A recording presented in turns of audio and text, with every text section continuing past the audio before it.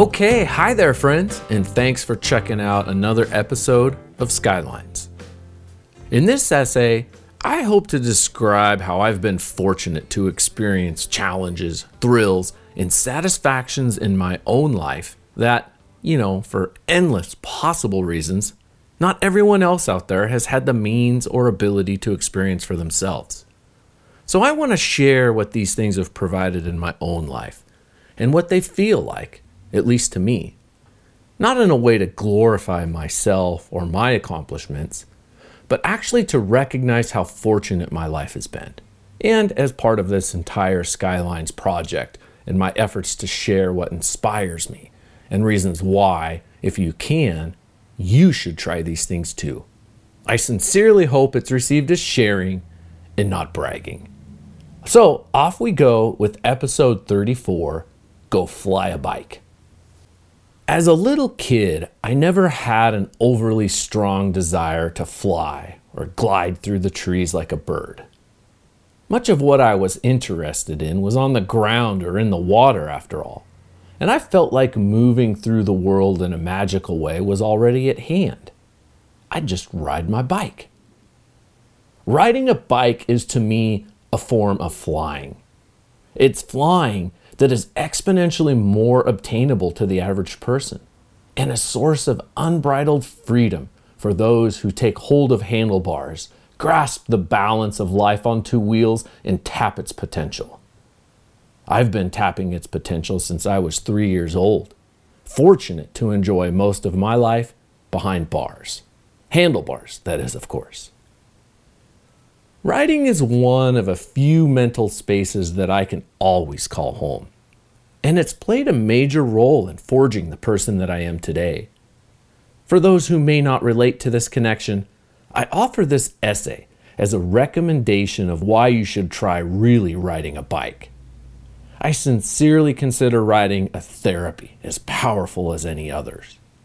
And whether it's pedaling a bicycle down a trail or piloting a motorcycle 80 miles an hour off-road, there is opportunity for bikes to make birds your spirit animal and take the training wheels off your life. Straddling the polished aluminum gas tank, I recall gripping the crossbar of my dad's 1980 Husqvarna handlebars. The span of my arms was too small to reach the actual grips, but I remember being plenty content, feeling like that small crossbar was a special set of bars just for me. Ghostly blue shapes of sweet-smelling two-stroke exhaust lofted into the coastal sky moments after Dad kickstarted the throaty engine to life. Brightness from the headlight reflected off the front fender, increasing with the RPMs as he blipped the throttle, warming the motor and closing the choke. The vibrations that reverberated from the air-cooled 250cc motor matched the acoustic notes trumpeting from the spark arrestor.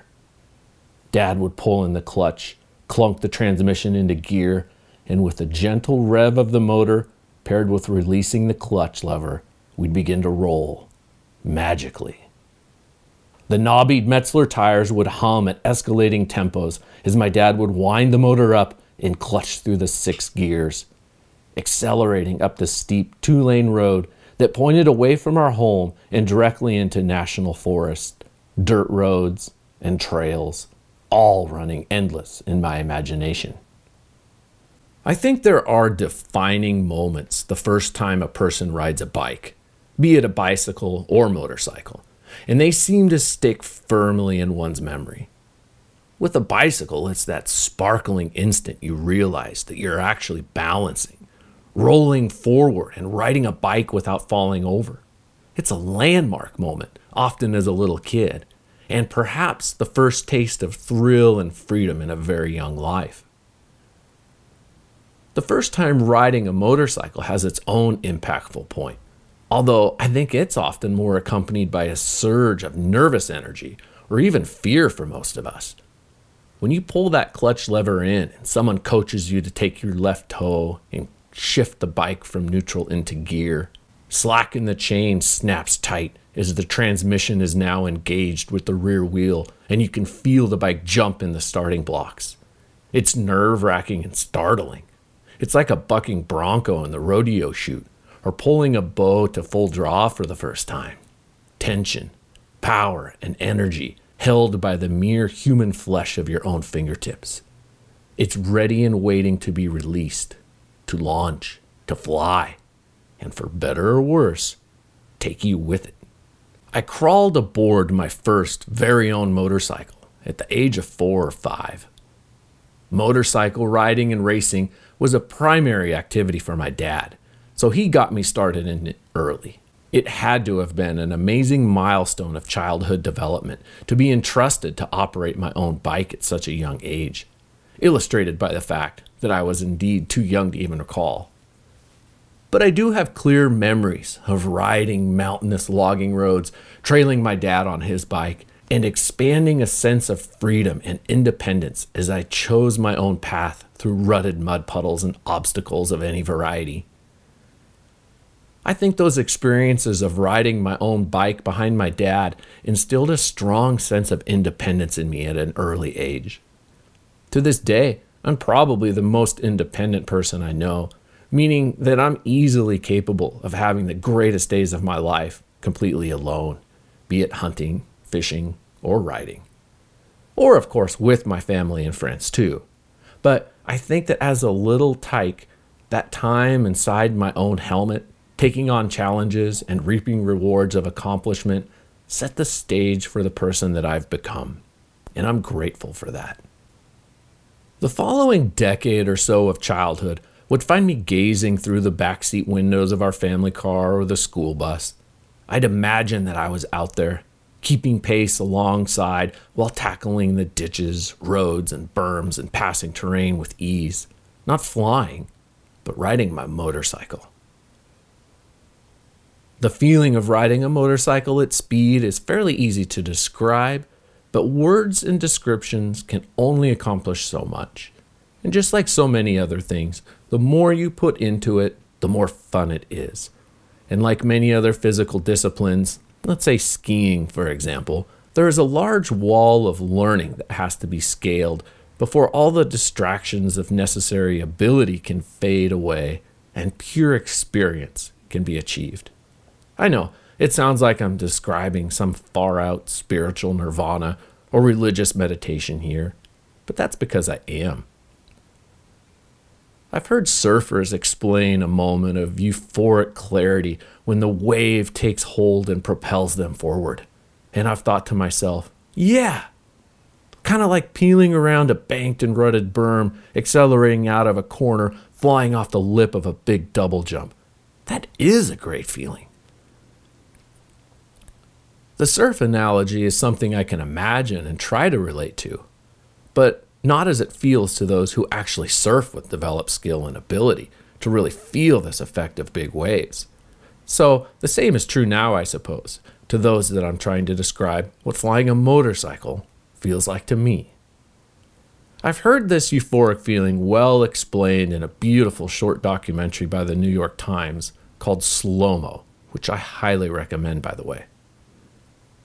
The character describes elements of the inner ear that respond to acceleration in a way that stimulates pleasure receptors in the brain, releasing pure happiness, satisfaction, and pleasure.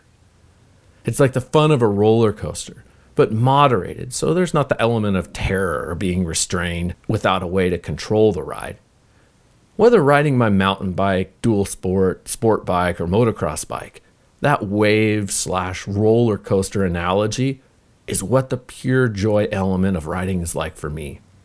Mixed, of course, with the physical elements of holding on and keeping control of the bike, and the skill elements of achieving speed without crashing. Riding any kind of bike fast is all-consuming. There's simply no space left over in the mind to fret about human conflicts, to ponder silly financial matters, or grind over the political shitstorm of the day.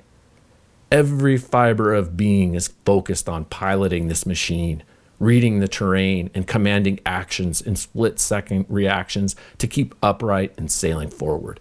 It's tunnel vision. It's therapy. It's like throwing all the contents, all the baggage of your mind into a coma and opening the valves for endorphins and adrenaline to rush through the entire space of your consciousness. It's fantastic. Mountain bikes versus motorcycles.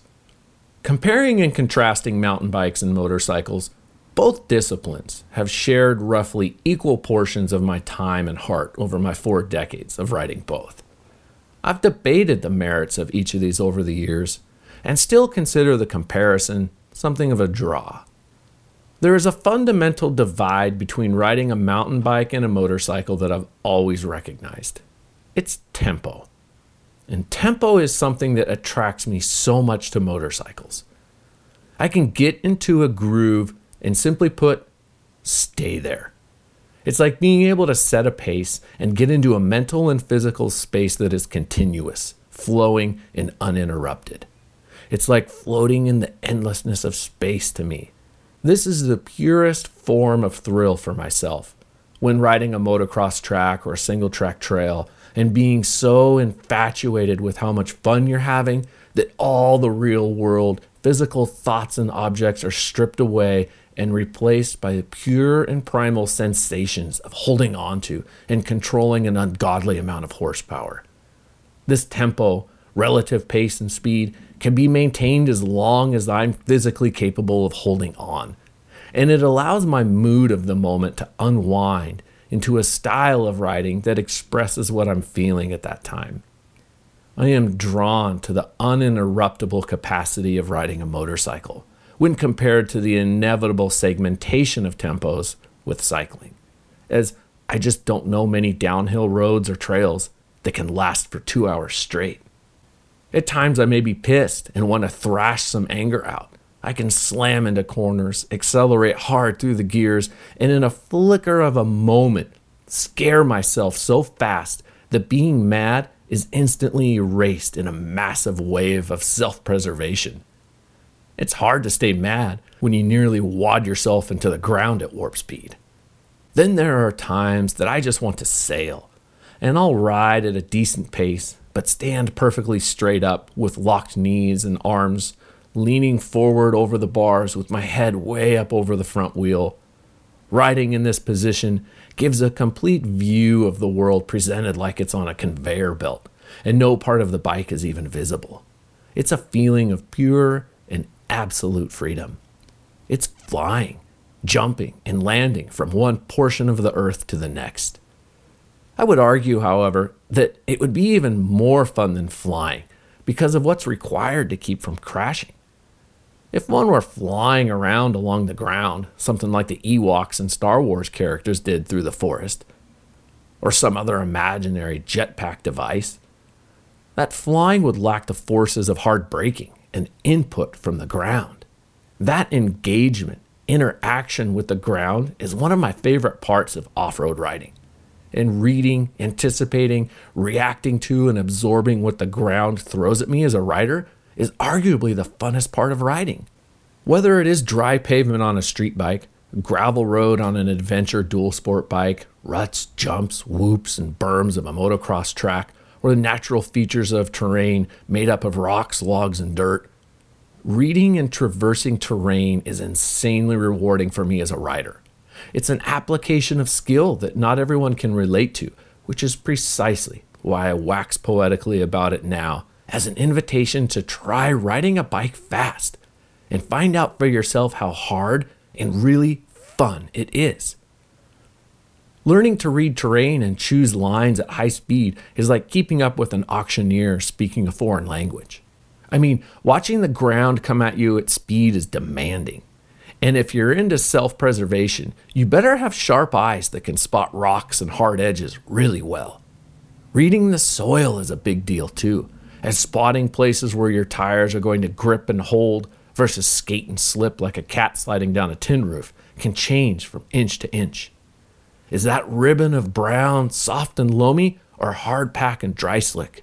How much are my tires going to push and drift when I lean into that turn? Can I make this corner at this speed, or is my front wheel going to wash out and slam me to the ground instantly? Balance is necessary to lean the bike away from things you don't want to hit and towards safe passage, like tightroping the crown of a rut tall as a railroad track, without slipping each wheel off opposite sides, or holding a line within half an inch between logs or rocks without clipping a foot peg and wadding up hard. Understanding what the bike, suspension, and tires are set up for and capable of handling, pushing the boundaries of braking traction and going into a skid or a slide or a drift. It's like let off the brakes to hook up some traction and steer, or stay on the gas and keep the rear wheel spinning so it continues to swing and doesn't hook up laterally and pitch you off the bike in a high side crash.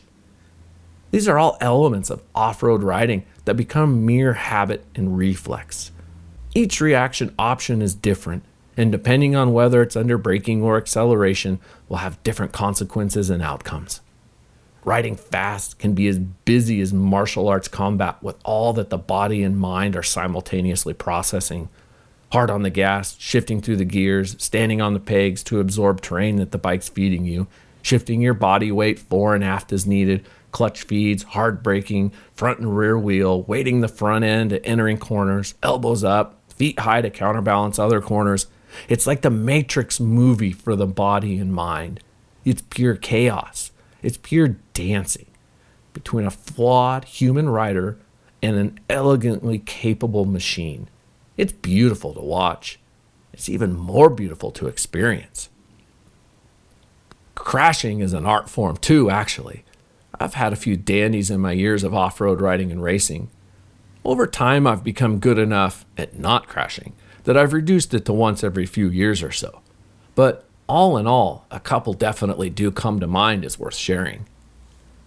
In 1996 or so, I was working hard to be a competitive racer and often rode alone. I'd park my truck at any number of Central Oregon locations where I'd mapped out single-track loops of 10 or 20 miles and link them together. I'd focus on riding at race pace for several laps, developing stamina and endurance for races that typically hovered around 100 miles in length. I knew the particular section of trail that I was riding well, and was approaching a portion with basketball-sized basalt rocks firmly planted in the trail. Previous times, I'd picked my way through the rocks, somewhat ping-ponging my way at about 15 miles an hour or so. Too fast to put a foot down, but not fast enough to maintain charging, straight-line fluidity or momentum. This time through, for one reason or another, I don't recall precisely, but I chose to hit the first set of rocks hard and use them as a ramp to jump the span of remaining lava rocks. Problem was that this section of trail passed beneath a large juniper tree, and when I launched off the first rock, I caught more vertical air than I expected, sending my head up into the branches. I recall coming to just a few seconds later, head and arms draped over my handlebars and literally rolling to a stop off the side of the luckily level and clear trail.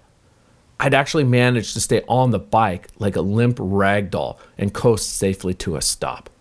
I'd rung my bell hard, the hardest ever, and definitely sustained some level of concussion. Walking around for a while trying to shake out the cobwebs, I read my tracks that told the story, filling in the blanks that I could not put together. Lying there in the rocks beneath the tree were several live branches my helmet had struck. One of them was thicker than my arm, sporting white Bell Moto 3 paint, marking the shattered point of impact. Well before the time of cameras in every pocket, a photo and caption of that would make a hell of an Instagram post today.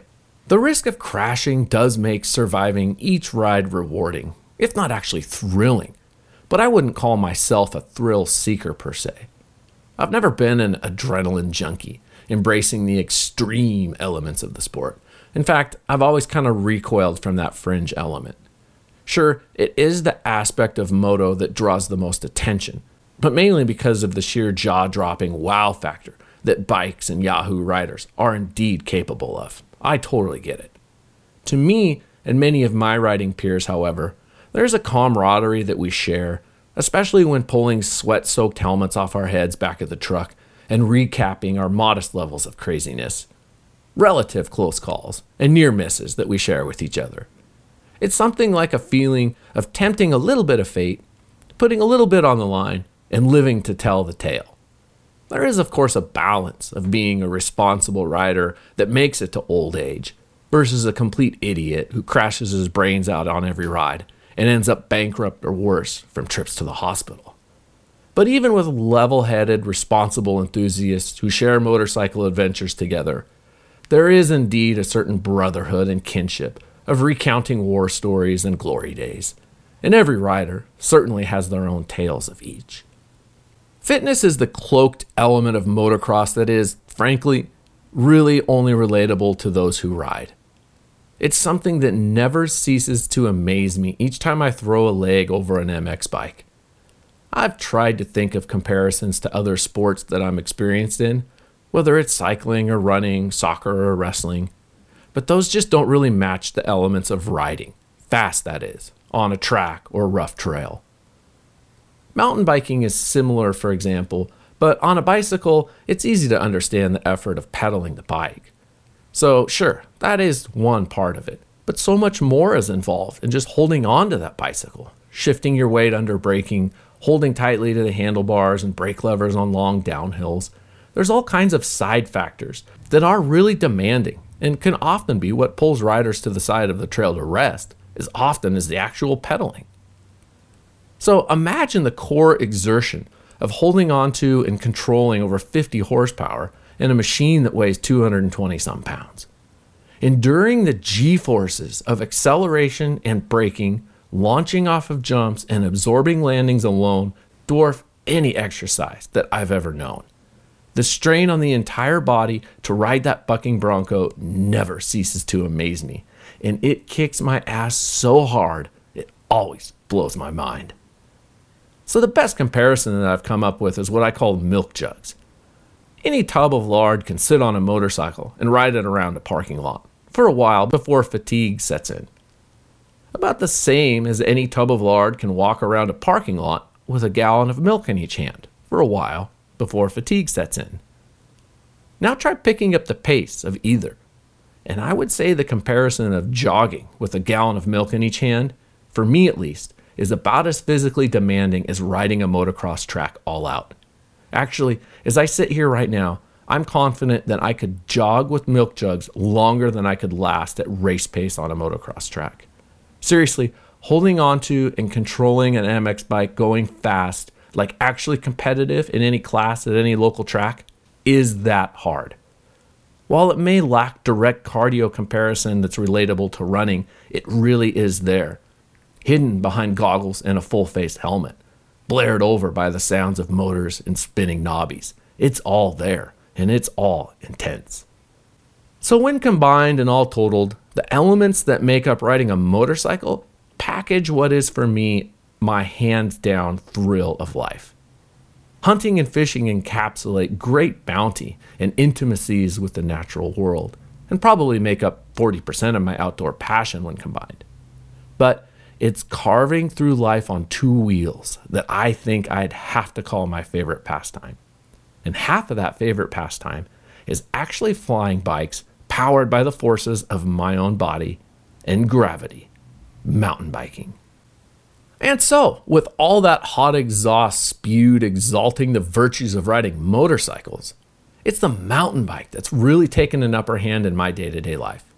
Mainly for the simple reason that I can and do jump on my mountain bike and in a few minutes from home can be climbing my way up foot after glorious foot of pristine single-track trails.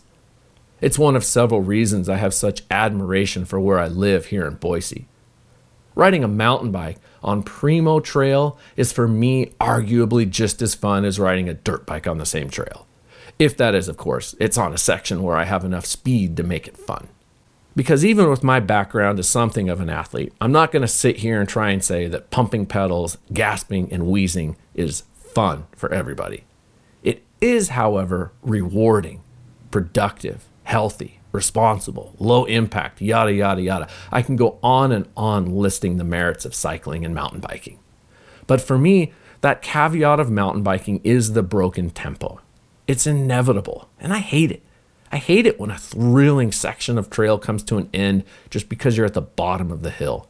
It can feel like, man, that was so much fun and I was just getting into such a great groove and then it's over.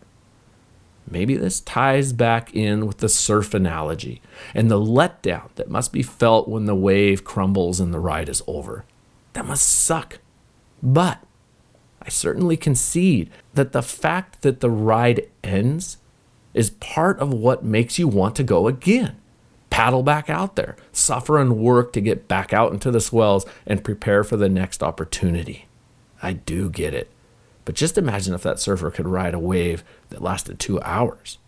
Anyways, mountain biking is that mix of work and reward provided by nature. It's what gravity enables, just as it does for the backcountry skier, the kayaker, the surfer. It's literally riding the good vibes that the laws of physics give us. Your ride returns exactly what you put into it. Nothing more, nothing less. If I wanted a section of trail to be faster, more engaging, more challenging, I have to pedal harder. It's a form of balance that's holistic. I gotta say though, I frankly consider mountain bike trail riding more dangerous than dirt biking. It's just a necessary reality of the gear.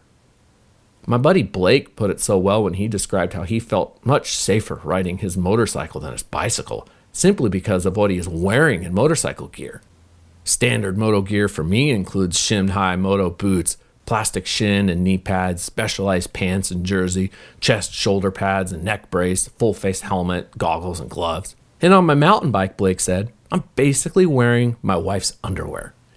Getting tossed on the ground at speed in those two different outfits has vastly different outcomes. So there's certainly a thrill or risk element that stirs the primal pot of chemicals in the brain that I find fun and rewarding. There is a shared camaraderie with others who relate to the thrills and scares of riding fast and do know what crashing can be like. All this stuff just makes life so much more colorful and dynamic. Riding a bike and feeling the wind in your face is invigorating. Raindrops that pelt your cheeks never go unnoticed. Dust, dirt, and mud actually smell amazing. And falling on the ground is a great way to feel alive. Bruises, scrapes, and scabs precede scars. And every scar has a story. What do your scars say about you and your life? So with that, I propose to you. When's the last time you physically scared the hell out of yourself? Then were able to laugh hysterically about it. When's the last time you moved your body in a way that stirred an emotional response? Go do something fun. Go fast. Go skid.